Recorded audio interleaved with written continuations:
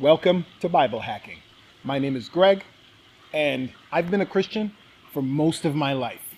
I remember being about 5 or so years old, praying hard for my mother to get saved, as well as praying for my dad.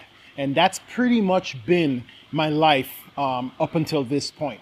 That's not to say that I'm a better Christian than you, or I know the Bible better than you, or anything like that, as you'll see as I get later on in the story. I am keenly aware that I'm extremely flawed. I've screwed up more times than I've not screwed up in my life so far, and it's truly God's grace that has me here. As a matter of fact, I know for sure I couldn't earn or deserve anything, even breathing life. I don't deserve that based on the amount of times I've screwed up. I'll give you one simple example. I remember getting married at a very young age. Why? Because I did the template.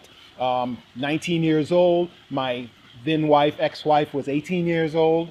We got married in a rush, and I had kept myself for marriage, and I felt like I was doing the right thing. I found a nice girl in church, etc.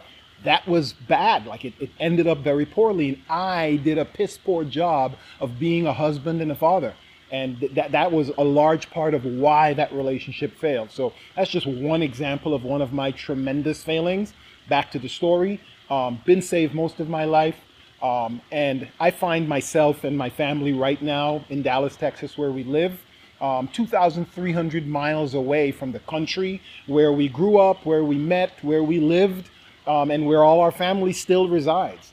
For myself personally, I'm also about 4,900 miles away from the country where I was born.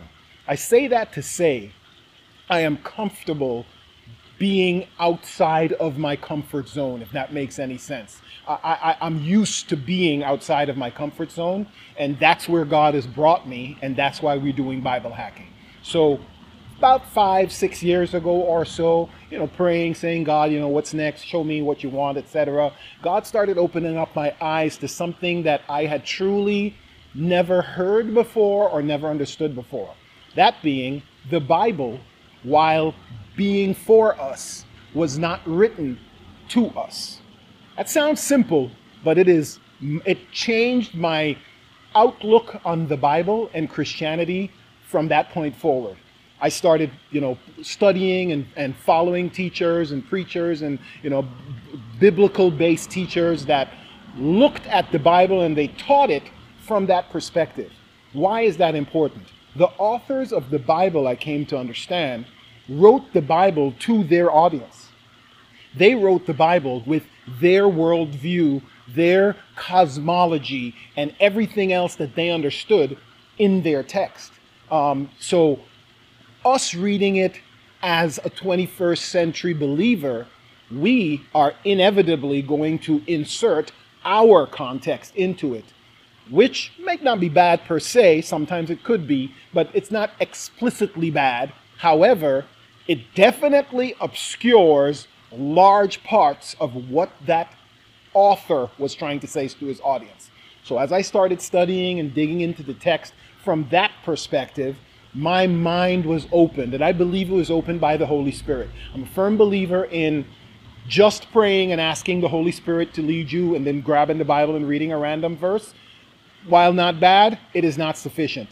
It does not replace good study. It does not replace taking the time and the effort to dig into it. Like Paul told Timothy, study to show yourself approved. Be prepared to defend. This isn't Paul anymore. I think this is Peter. Be prepared to defend the gospel that you've been given. How do you defend it if you don't know it, if you haven't studied it, if you can't recognize what it is, where it is, and what the messaging is? That's what Bible hacking is about. Bible hacking is my attempt to share with you technologies, techniques, tools, methods, and what I find in my journey of digging into the text and really trying to interpret the text for what the text says, not for what I needed to say based on the problem that I happen to be, going through today. Not, for example, trying to be David in the David and Goliath story because, I don't like my boss and my boss will be the Goliath. No. While sometimes that analogy might work, It was definitely not what the author was saying, and very often we miss the whole point if that's all that we're looking for in the Bible. So, with that being said, this is Bible hacking. Last thing I want to say, I work in the technology field, and while this channel and everything around it, I willingly submitted it to my church. So I go to a local church in Dallas, Texas, and the church leadership, I brought this website to them and the YouTube channel, and I said, look, you get the right to tell me this is wrong, take that video down, theology-wise, you're screwing up here, you're messing up, you said this too harsh, or whatever. I have submitted it to them. That being said, I don't work for the church. I work in another field altogether. I don't make money off of this, and I want to be extremely clear.